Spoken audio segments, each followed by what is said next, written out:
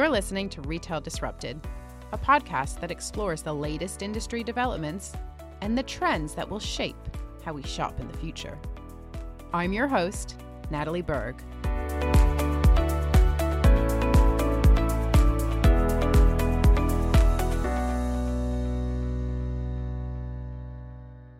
Hello and welcome back. I hope everybody's had a good week. I have been in France for most of this week, attending the Paris Retail Week conference. Lots and lots of learnings there, but we are not going to be talking about that on today's show because I am dedicating a whole episode to Paris Retail Week next week. Also next week, I'm going to be speaking at Dep Commerce Week. This is a live streamed event. It's going to be aired on Wednesday, the 27th of September. So please join us. I'm going to include a registration link in the show notes, but it would be great to have you join us. I'm going to be giving a talk on the future of retail and then joining a panel discussion with TikTok and Highsnobiety. I'm personally really interested to hear from TikTok because they're one of those disruptors that has made their ambitions for commerce very clear. So they're moving more and more into this space. They just launched TikTok Shop in the US, and globally they're targeting $20 billion in e-commerce sales. So it's certainly an interesting space. The FT is calling them Amazon for Gen Z, which I love. I am definitely not Gen Z. I am a geriatric millennial. So I'm told. But I grew up with analog and digital. So, I like to think I have those skills. I can do both. But I am really excited for that conversation. And if you'd like to tune in, again, I will be sharing the registration link in the show notes. Today, we are going to be talking about H&M. We're going to be discussing the news that H&M is charging for online returns. Earlier this summer, the fashion retailer quietly began charging UK shoppers a £1.99 fee to return an item by post. In-store returns are still being processed free of charge. Now, this is a big deal. H&M is the second largest clothing retailer in the world. It has a presence in over 70 countries. And I hadn't realized this until this week, but they had actually already been charging for returns in some markets in Europe. And in the coming months, they're going to be charging for returns in even more countries. Jonathan DeMello, founder and CEO of JDM Retail, has been all over the BBC and various other media outlets commenting on this story. And I'm delighted to say that today he's joining me on the podcast. Welcome, Jonathan. Hey, Natalie. Good to see you. No, thanks for being here. Thanks so much for coming on to continue this conversation. Maybe before we get into the news about H&M, you can kick us off with a few words about yourself and what it is that you do. Yeah, no, my pleasure. I've been working in consulting for around 25 years, I'd say now, and I work with landlords and also retailers. So it's a mix of both, actually. From a property perspective, it's all about location strategy. So to help them to understand which locations they want to be in, how much money they can make, their customer, and all the rest of it. So it's quite a specific and niche practice that I have. And for landlords, it's all about, should they buy this shopping centre, invest in it? What should they do going forward? So that's essentially what me and my business does. Fantastic. No, great. So we're going to talk about H&M today, and we're going to get into all the implications and really get into the issue of returns, which, as we all know, it's the perennial problem in retail, isn't it? But before we get into all the implications, maybe we could just talk a little bit about this story because it seems like H&M has done a little bit of a U-turn. So maybe you can just talk us through what they had originally announced and then where they've backtracked. Yeah, and first of all, I've got to give credit to the BBC for this because they kind of investigated H&M in a sense. So I originally mentioned to them that H&M were trialing, and this is months and months ago actually, they were trialing sort of charging for returns in Scandinavia. And for me, it was a matter of time before they rolled it out into more mature markets like the UK, where they have significant store presence as well. And the BBC were looking into it, and I guess they were quite tenacious because they were the ones to discover the fact that H&M had suddenly started to charge for returns as of summer of this year. So I think it was literally only a month ago or something that they started to charge. And yeah, I mean, as it stands, as of today, in fact, H&M on their website originally said that they would still charge you if you wanted to return in store, but they've done a big U-turn today, and they've said, actually, we're not going to introduce that charge after all. So that's kind of a win for shoppers and a win for people in general that want to shop at H&M. You know, if they want to return their products, they can now do so for free in store. But as of like the time that I was on the BBC talking about it, they weren't doing that. So you still had to pay £1.99 to return it in store. So great that they're doing it. Kind of a U-turn, I guess, because of the pressure that the BBC put on them. But good journalism from the BBC. I've got to give them credit. Yeah, absolutely. And I think it is interesting because that's, that is what Zara and some of its competitors do. And it's a really delicate balance, isn't it, between, always giving the customer what they want and continuing to enhance the customer experience, but also, at the end of the day, you've got to manage your costs. So we'll get into all of that. But I guess just to back up a little bit, so let's talk about the rationale for this move, okay? Because we know that free returns is a problem, and it's really gotten out of control recently as more and more of us are shopping online. And there was actually some really interesting research from KPMG, which showed that up to half of the clothes that we buy online are returned. And it's actually costing the industry £7 billion a year. So just to put some numbers to illustrate kind of how giant of a problem this is. And something that I tweeted, and I stand by this, I think that retailers have created a monster. They've created a monster with free returns. They've created a rod for their own backs. And I think that, yes, it does make sense, both in environmental and financial terms. I think it makes sense to stamp out this buy to try mentality where, as a shopper, we order 6 items and we return 4 or 5 of them, right? That's just become totally normalized. And of course, from a shopping perspective, if it's not going to cost you anything, then yeah, you are going to treat your home as your personal fitting room. So I think, just for a little bit of context, I think that's where we are right now. And it's clear that something needs to be done. But my question to you, Jonathan, is do you think that charging is the right way to address this problem? I personally think it is, yes, because the cost of doing business online has increased significantly. It's not just across the supply chain, where the products, because of inflation, across the supply chain, everything's increased in price. It's also just the cost of advertising. It used to be a lot cheaper to advertise on Meta and other channels, but now it's something like 3 or 4 times as much. So across all the value chain, if you like, for a retailer, costs have increased online. And so passing some of that cost on to the consumer and sort of, I guess, avoiding the whole thing of, as you mentioned, of buying 7 and returning 6, that will discourage people from doing so if they have to pay. But it will, I think, allowing it for free in store is a good move because it enable them to then, encourage people to go back to the high street and back to shopping. And often, I think some research, that I've seen as well in the past, I can't remember who founded it originally, showed that, when people do click and collect or in this instance, return products in store, they do go on to buy other products in store as well, or at least a certain percentage of them do. Maybe 20 to 30% of people then buy other products. So it's still, it's a worthwhile sort of thing for them to be doing. And I think also it's necessary because the cost of doing business online is just spiraled recently. And I know that this is not sort of in fashion, if you like, but it's more in grocery. But I know that a big grocery multiple in the UK continues to lose money online from online grocery delivery, and they subsidize it. So it costs them, let's say £12 to make the delivery, and they charge, let's say, £8 to make the delivery. So they're losing £4 on every online delivery. And the only reason they're doing it is because they want to maintain their market share and continue to grow that market share at the expense of profitability in some instances. So I guess it's probably similar in the fashion world as well. If people are abusing the system and ordering lots of products and returning only a few of them. So I think it's definitely something that needs to be clamped down on.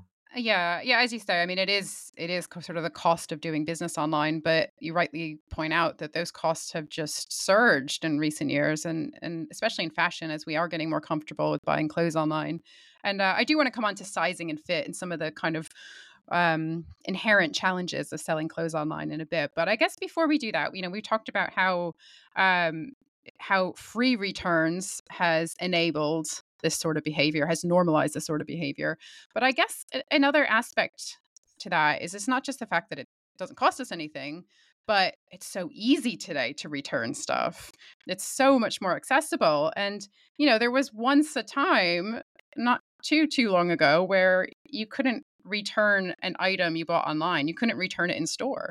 There used to be that disconnect. And retailers have done so well over the past kind of 10 to 15 years and, aiming to be truly omni-channel and unifying those physical and digital experiences. And I think, there's certainly a lot to be said for that. But I think just to call out a few examples of how much more accessible it's become, I would just kind of talk through this proliferation of choice that we've seen as shoppers. I mean, we have lockers today when it comes to returning goods. We've got lockers that have kind of, I think, really changed the game. You can return your goods to another retailer store. So we've seen a lot of collaboration on the return side. Some other interesting examples, supermarkets. I think it was Asda that was trialing this service where you'd get your groceries delivered and then you would hand over your return to the driver. So sort of reverse logistics there, which I don't know kind of where that went, but I know they were definitely exploring that.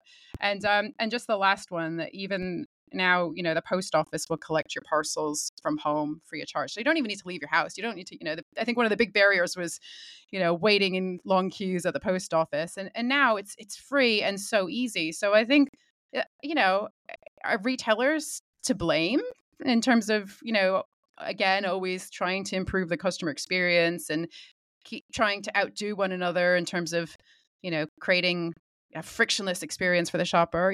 Is there some blame to be put on the retailers here, do you think?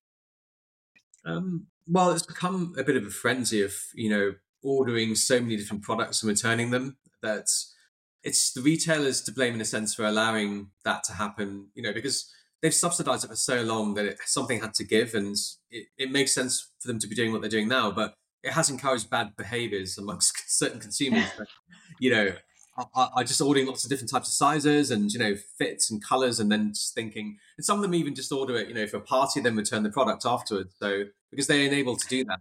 So it's really a big issue. But I'd say things are evolving actually. And I'd say that I saw today or yesterday, I think it was actually, that did you see that Shine or Sheen or however you say? How do you say? I think it's Shein. Yeah. Shein. Okay, fine. You said it much better. Don't quote me on it. Don't quote me on it. No, I'm taking the word. But no, I think Shein. If they acquire Missguided, which is looking likely at this point from Frasers Group, I think part of the deal is that they can then proliferate their products.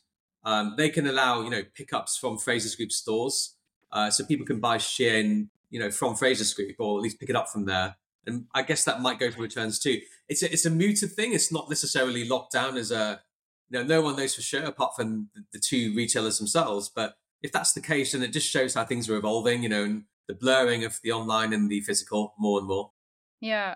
And I just want to touch on something that sort of relates to what you just said, just around the fact that this isn't specific to H&M. So, so I remember when Zara first announced they were going to charge for returns, and everyone was just like, oh, how could they do that? You can't do that. And I think now we're seeing actually you can do that. So we've had New Look, Uniqlo, Next, and even Boohoo, a fast fashion retailer. So all of those retailers are now quietly charging for returns. Do you see more fashion retailers following suit? And also, if paying for returns of clothes becomes the norm, do you think maybe we'll see this trickle across to other categories as well within retail? Yeah, I do actually. I think it will be something that will spiral in terms of other retailers adopting it. And I mean, ASOS are the big sort of elephant in the room. Will they or won't they charge for returns as well? And there's a perception, given this sort of higher price point of their product, that they could do that. But because Boohoo are doing it and their price point is extremely low, versus ASOS, so it's possible that they may do it. But yeah, I see other sectors and other retailers doing it for sure, because of the cost of trading online, and you can't subsidize it anymore, especially when your costs are rising across other channels. But it clearly puts the boot on the other foot, if you like, for the physical retailers that have lots of physical stores, because they have the logistics and the ability to cope with these sorts of returns in store and process them.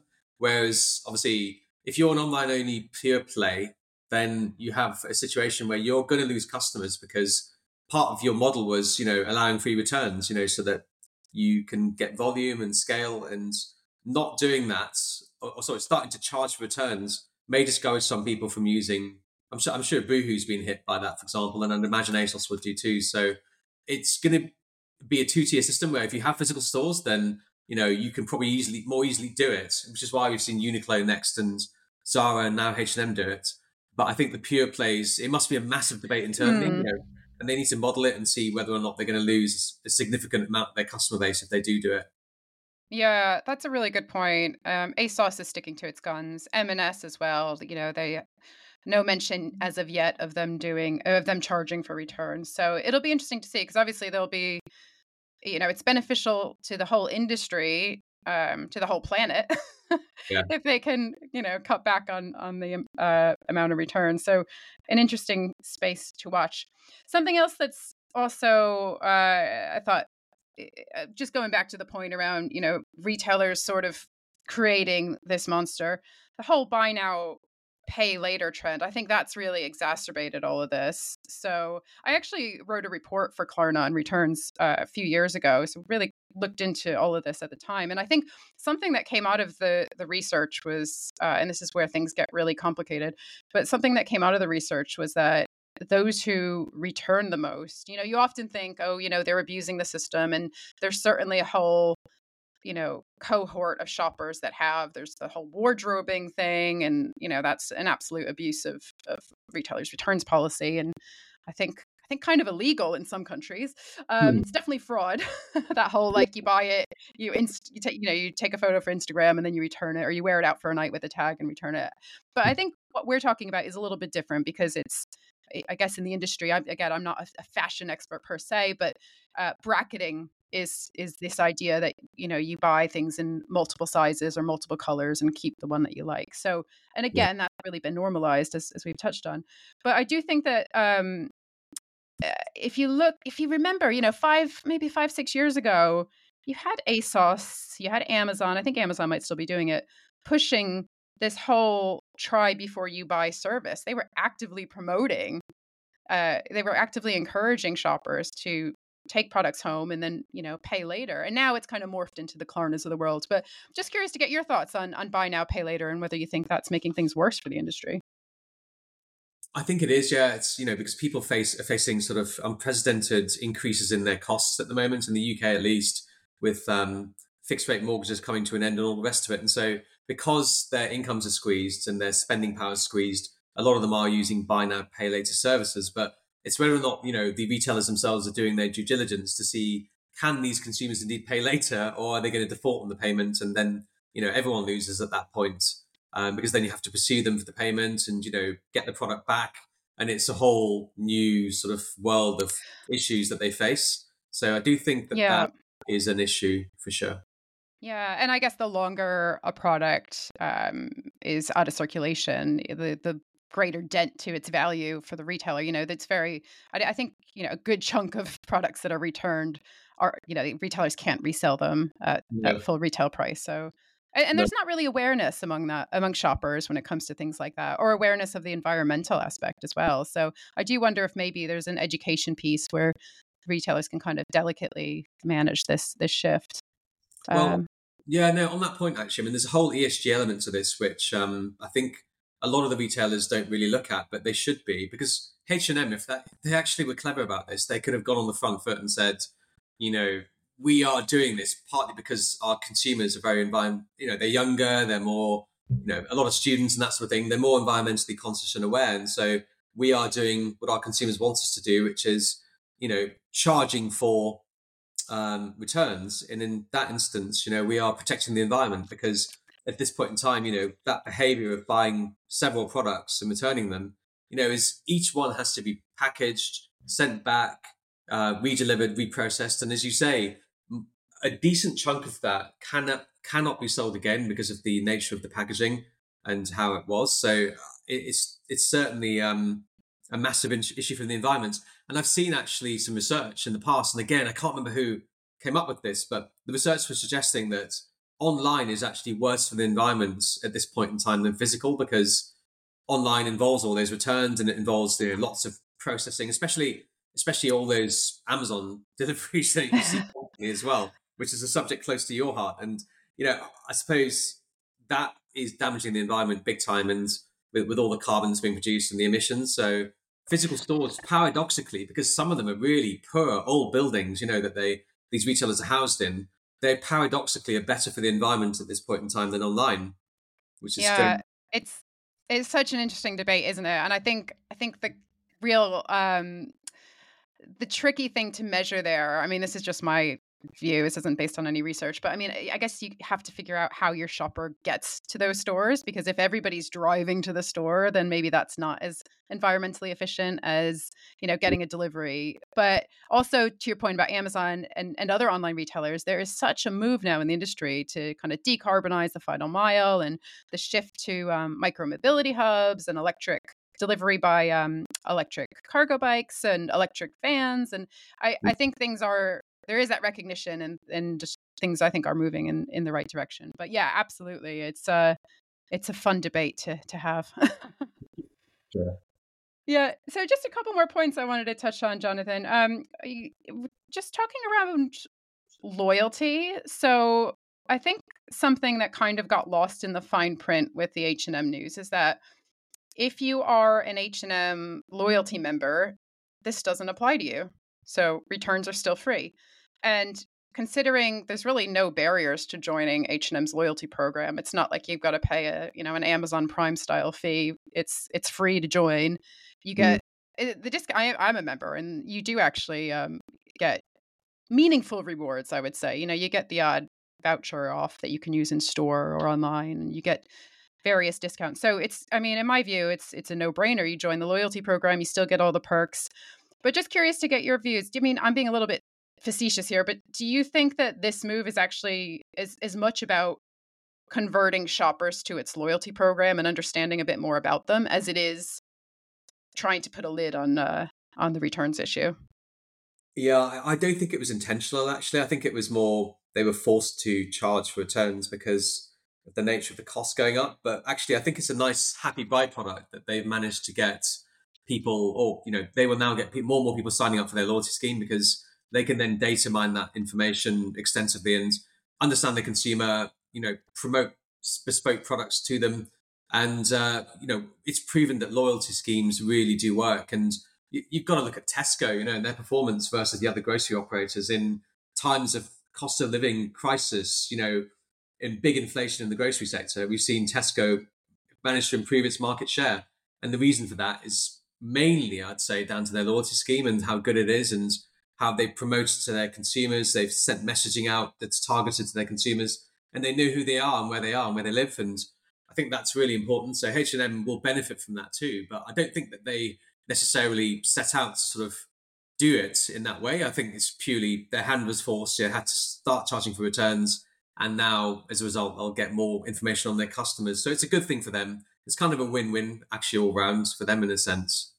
Yeah, I agree. And I think that, it does make sense to reward those most loyal shoppers, of course. But I think, maybe we'll see more retailers climb down from some of these costly promises and limit those promises just to loyalty members. Because, it's, again, something that I tweeted the other day about this is that I think, retailers have become too generous over the past decade. We've had free delivery, free returns, frictionless everything, and they've had to adapt and marry their physical and digital experiences and keep up with all the disruption. But maybe they need to start saving that generosity for their most important customers. So I think that's certainly an interesting area to watch. Yeah, I read that tweet and I agreed with everything you said. I thought it was a really good tweet, the way you put it, and it's exactly what they should be doing. Focusing on those key customers that spend a lot more. And I saw there's a retailer in the health and beauty sector that actually put together some analysis on their online and physical channels. And they showed that if someone shops both their channels, then they tend to spend double a single channel shopper. And so I think and obviously if they shop e-commerce, it means you've got all their data. And often, they will be part of a loyalty scheme if they're a regular shopper anyway. So it shows that loyalty pays, the retailer benefits and the consumer benefits. So it's really synergistic in that sense. Yeah, and I think, again, without veering too off topic, I think that's very much the direction of travel within retail. Real time, personalized, relevant offers. While it could be while you're at the shelf in a grocery setting, or even in a clothing setting as well.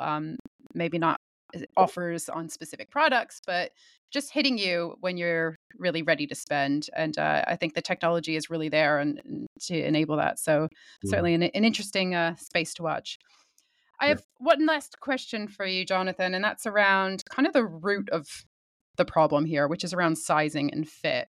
And I read Sarah Butler's article, Sarah at The Guardian, and I thought she made a really good point in her coverage about all of this. So she said that something that you probably wouldn't expect. She said that return rates actually eased during the pandemic, even though we were all buying online then, they actually eased. But we were buying looser comfier clothes. We're all in sweatpants and elasticated waists. So, having an exact fit wasn't really that important.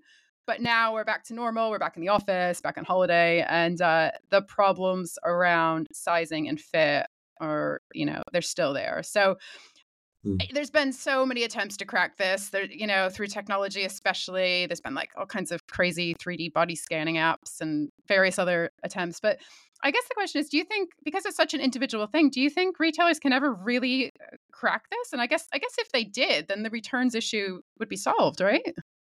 Yeah, no, it would. It's always been an issue, the ability to properly size and fit, in the fashion market online. But I think I saw.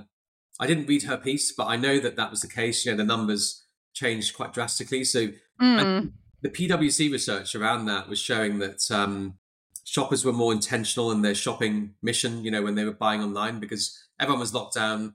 Suddenly, a much broader group of consumers started to buy online because they had to, whereas before they may go in store to buy their products. And as you say, maybe it was to do with more relaxed fits and loungewear and all the rest of it. But I'd say that now we've just reverted back to type, because a lot of those shoppers that bought online at that point in time have gone back to buying in store for the most part. So you're left with those shoppers that would do the same thing as they did before COVID, which was buying several and returning and a large number of those. Whereas people just weren't returning before. And they may have been put off by having to go to a post office to return the product, because then they'd be in a queue and people were still wearing masks and worried about COVID. So it might be that, they just bought it and then kept it, even though maybe it wasn't necessarily perfect. So there's reasons around that. But yeah, no, it's a perennial issue, the ability to sort of properly scan your shopper. And, I guess it's about getting the exact metrics and ensuring that the design reflects that, because too few products fit the consumer, even in store. That's why trying things on, sometimes you have to try multiple products on because the design isn't there sometimes. And so I guess more options, more wider ranges would be useful to counter that issue. But then that comes at a cost, because then the more you design for a wider group of people, the less margin you make. So it's a margin versus thing, unfortunately. The perennial issue. Yeah, I guess just one final question then. Do you think that means that we'll never get to a place in fashion retail where, e-commerce is the dominant channel? Do you think there will always be that stores will always play a really important role? They will. I think we've reached, I don't think we're there yet, but I think we're close to reaching peak internet at this point in terms of online penetration. It's already very high. In the UK, it's higher than most markets, most developed markets. And it reached a significant sort of peak, obviously during COVID, because people were all locked down and everything else. But I see it getting to 30%. At the moment, I think the number, obviously everyone's numbers vary, but I believe it's around 25% according to the ONS. And so I see it getting to 30%, but on a slow burn basis. And if you look at the growth rate, it has really tailed off. So it's about the results we saw over the Christmas period in 2022 were quite clear. The retailers that had an omni-channel approach, and stores and also online transactional websites, were the ones that actually did well, and the pure plays really did struggle. And they've bounced back since then. But I mean, I'm talking to 3 different online brands that want physical stores right now for that reason. So I think it's really about, not, as you say, it's about not one channel, it's about multiple. and routes to market for the consumer. And if you can achieve that successfully and it's seamless, then, that's where you need to be. But I know you're the expert on that, and you've written loads already. So I'm nodding my head in agreement here. Yeah. Totally. Okay. Well, listen, Jonathan, thank you so much for coming on the show and sharing your insights. If you want to hear more from Jonathan, you can check out his site, jdmretail.com, and I will post links to his social profiles in the show notes.